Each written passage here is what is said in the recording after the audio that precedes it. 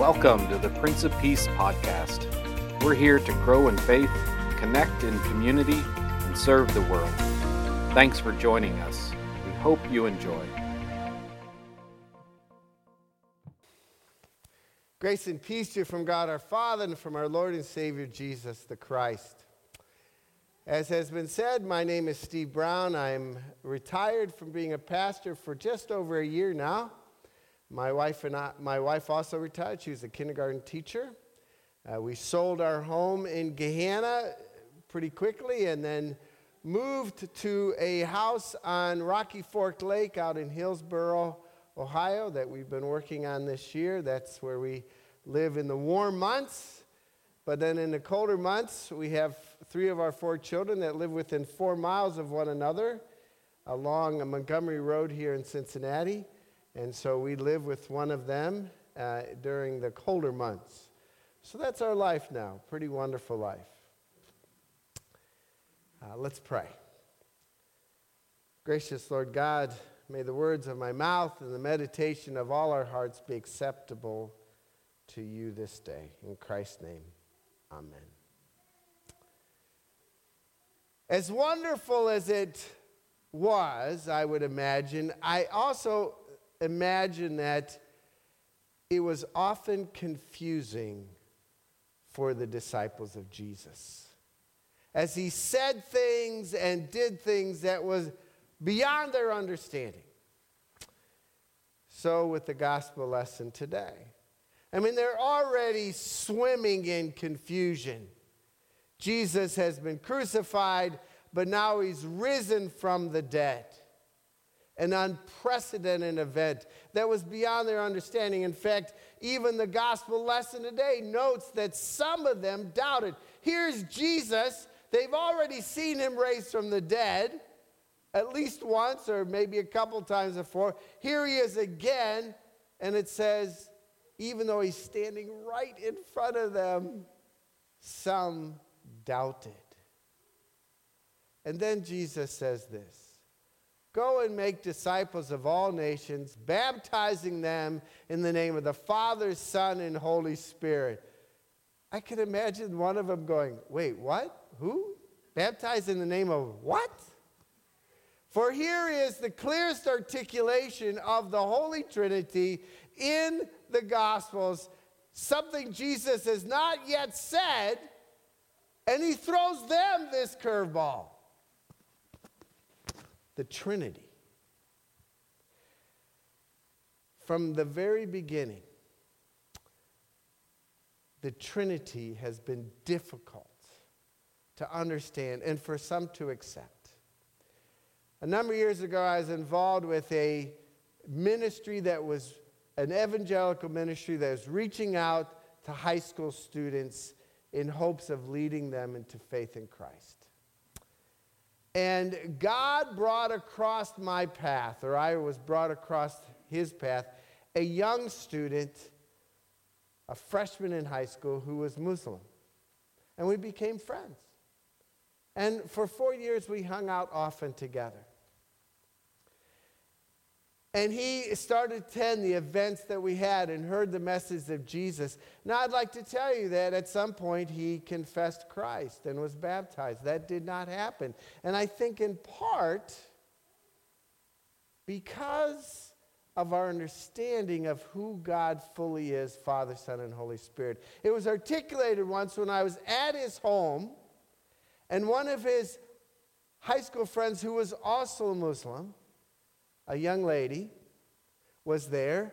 And as I met her, I learned that she attended a Roman Catholic high school.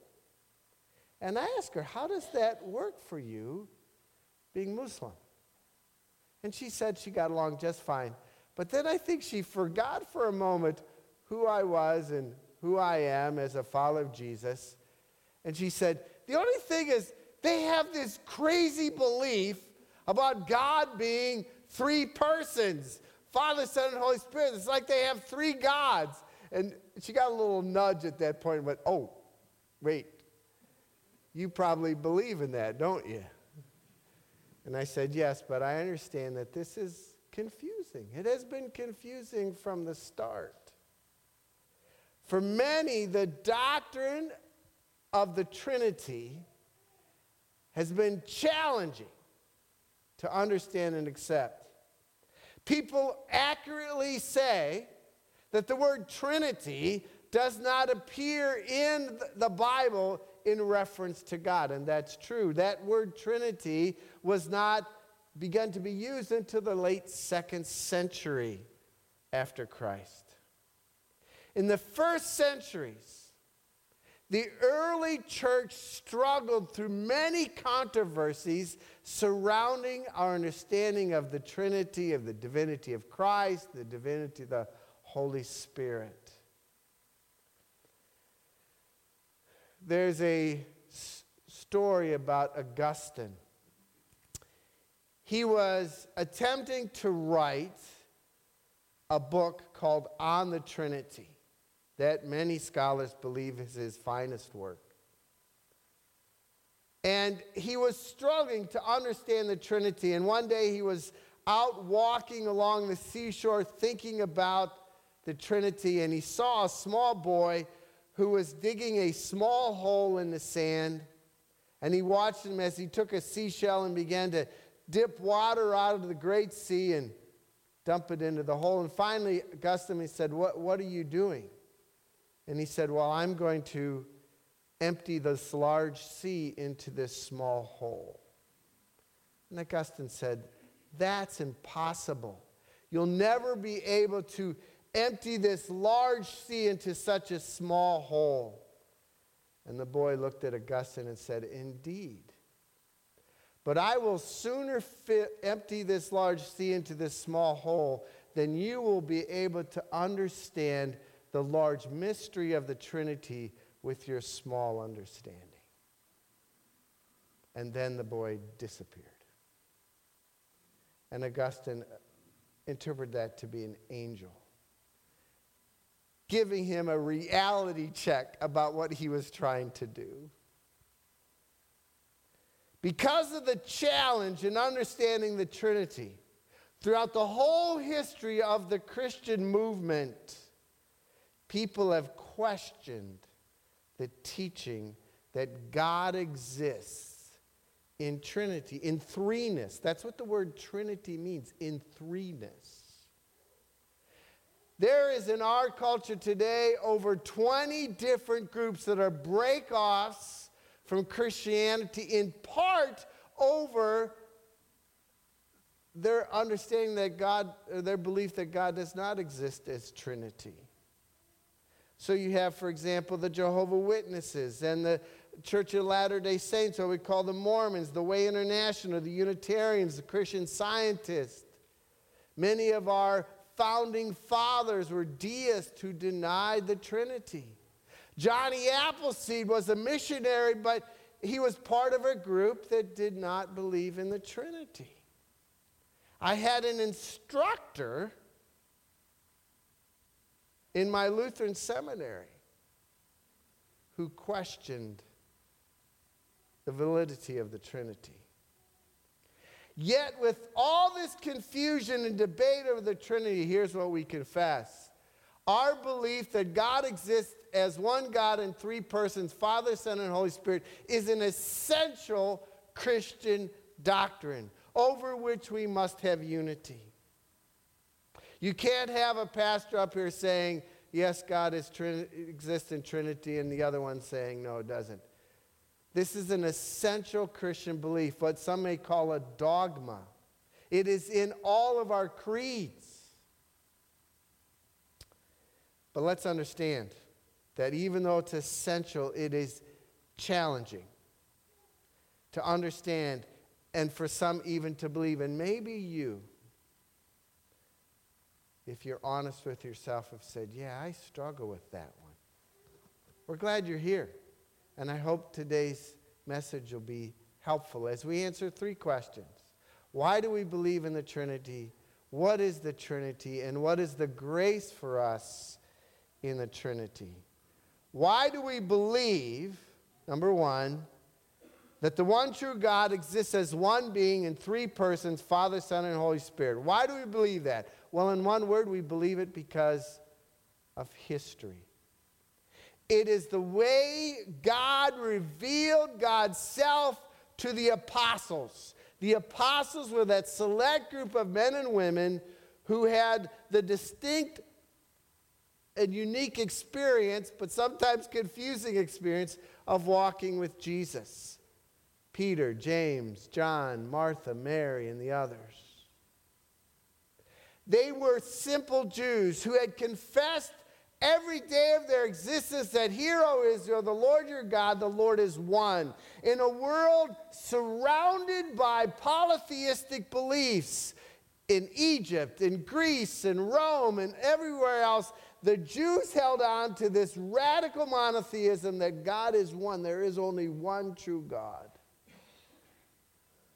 And then comes along this man named Jesus, who says things like, "I and the Father were one." Who, when Peter makes the great confession that you are the Messiah, the Son of the living God, meaning you are the Messiah, but also the Son of the living God, you are God, Jesus doesn't deny it. And Jesus does things and claims to be able to do things that only God can do. Forgive sins. And then miraculous events.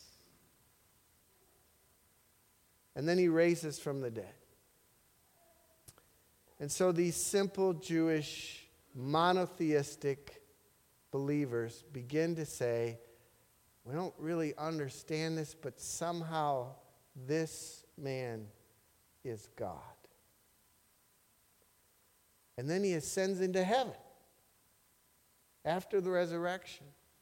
And before they can catch their breath, they're together, and this mighty wind, this power comes into them, and they're able to do things that they can't do on their own. Speak in other languages, heal people, preach with authority. And they have to say to themselves, we don't understand this, but somehow God is in us, God's Spirit in us. You see, the experience of the apostles, of which I don't think there are any more apostles, it was a unique group of people, led them to begin to conclude that God is one God, but existing in Trinity. Father, Son, Holy Spirit. Three persons, but one God. Just like 3 points to the triangle, but one triangle. And I understand that whenever you use an illustration, especially to try to understand the Trinity, at some point it begins to break down. But this is the best one I think we have going.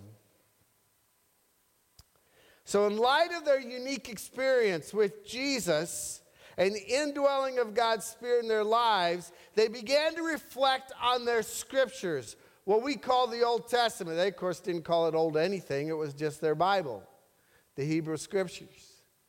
They began to reflect on that, and they began to see over and over again Father, Son, and Holy Spirit in their Scriptures. We read some of it today from the book of Genesis. It says the Spirit of the Lord moved over to the waters in creation. And God said, let us create human beings in our own image. Who is our? They said. Well, there's the Trinity. They found, for example, in the book of Isaiah, talking about the coming Messiah, a verse we read every Christmas. For unto us a child is born, a son is given, and the government will be upon his shoulders, and he will be called Wonderful Counselor, Mighty God, Everlasting Father, Prince of Peace. And there are many other passages in the Old Testament that point to God being one being in three persons. So because of their experience, because this is how God had revealed God's self to them, and their reflection on their own Bible, their Hebrew Scriptures, the understanding of God in three persons began to grow.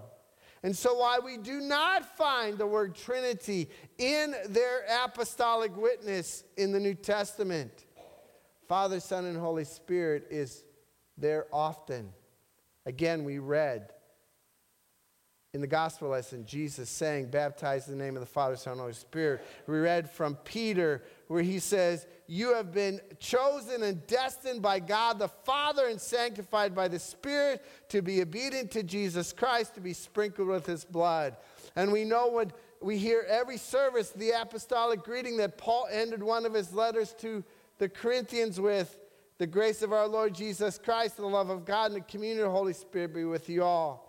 If you have an eye for it, as you read through the apostolic witness of the New Testament, you will often see Father, Son, and Holy Spirit, even though the word Trinity doesn't appear there. Here's a quote from an article called Trinitarianism in the Early Church by the Gospel Coalition. The early church was Trinitarian because the Bible is Trinitarian. The apostolic testimony to Jesus' person and work, the Old Testament declaration of God's sovereign work, the prophetic expectation, as well as the experience of and testimony of the work of the Spirit in the life of the church and in the pages of the Old Testament Scripture all reveal the threeness of God, reflecting on Scripture and the person and work of Christ. The early church, that is the apostles, developed an increasingly Trinitarian consciousness.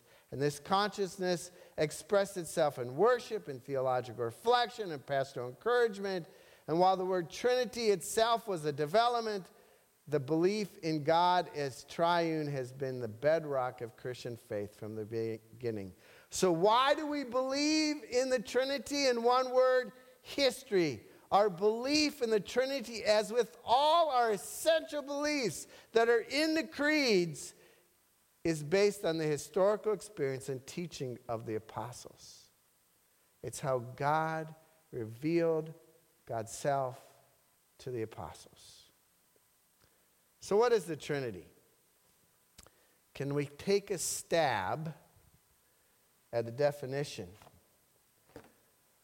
Well, when Augustine wrote his definitive work on the Trinity, starting around 400 AD, if you take that whole book, and I'm not going to pretend I've read it, but if you take the whole book, it could be summarized in one word, and that word is relationship. That the Trinity is a relationship between the three persons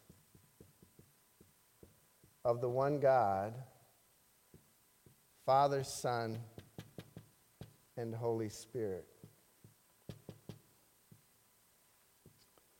That God has existed from eternity as Father, Son, and Holy Spirit in this relationship. Here's a first stab at the definition of the Trinity. And what's amazing in this is to understand that God has existed in relationship, in a love relationship from eternity, always. And what we can begin to take away from that, dear ones, is that because God has always been in this love relationship, God knows what it means to love. And that's why he can so love us. Which leads then to the third question. What is God's grace for us in the Holy Trinity? So, do you know where you're at in this illustration? I guess it's up on the board, so. You're right here. You're right there. A purpose of this relationship between God, Father, Son, and Holy Spirit is to draw you into an eternal relationship with God. What is God the Father talking about with God the Son? What is the Son talking about with God the Holy Spirit? What are the Holy Spirit, God the Holy Spirit, and God the Father in conversation about? You and me. God the Father says, I'm going to create this person. God the Son says, yes, and I'm going to die on a cross so that that person can be with us forever. And God the Holy Spirit says, I'm going to come to them right now in this sanctuary through their ears to draw them into us. So this is what we can add to the definition of the Trinity. I think you might have to go back one slide. The Holy Trinity is the relationship between the three persons of the one God, Father, Son, and Holy Spirit. A purpose of that relationship is to draw you into a relationship with God. So what do we take away from this? Almighty God, Father, Son, and Holy Spirit surrounds us and draws us into eternal relationship with God. You are surrounded by God. We hear this taught in the Psalms and the Isaiah, where it describes us being in the palm of God's hand. So what should be our response? What can be our response to this grace? When you're surrounded by an overwhelming force, what's the wise thing to do? Surrender. Surrender. Now, this is not a surrender being a defeat, though, because the overwhelming force around you is a eternal being, one being who exists in a love relationship and is drawing you into that love relationship. That overwhelming power around you, surrounding you, is love to draw you in to this eternal relationship. So yes, surrender, but also trust that you are enveloped by the unmerited grace of the Holy Trinity now and forever. Surrender and trust, for you're surrounded by the love of God, Father, Son, and Holy Spirit. Amen.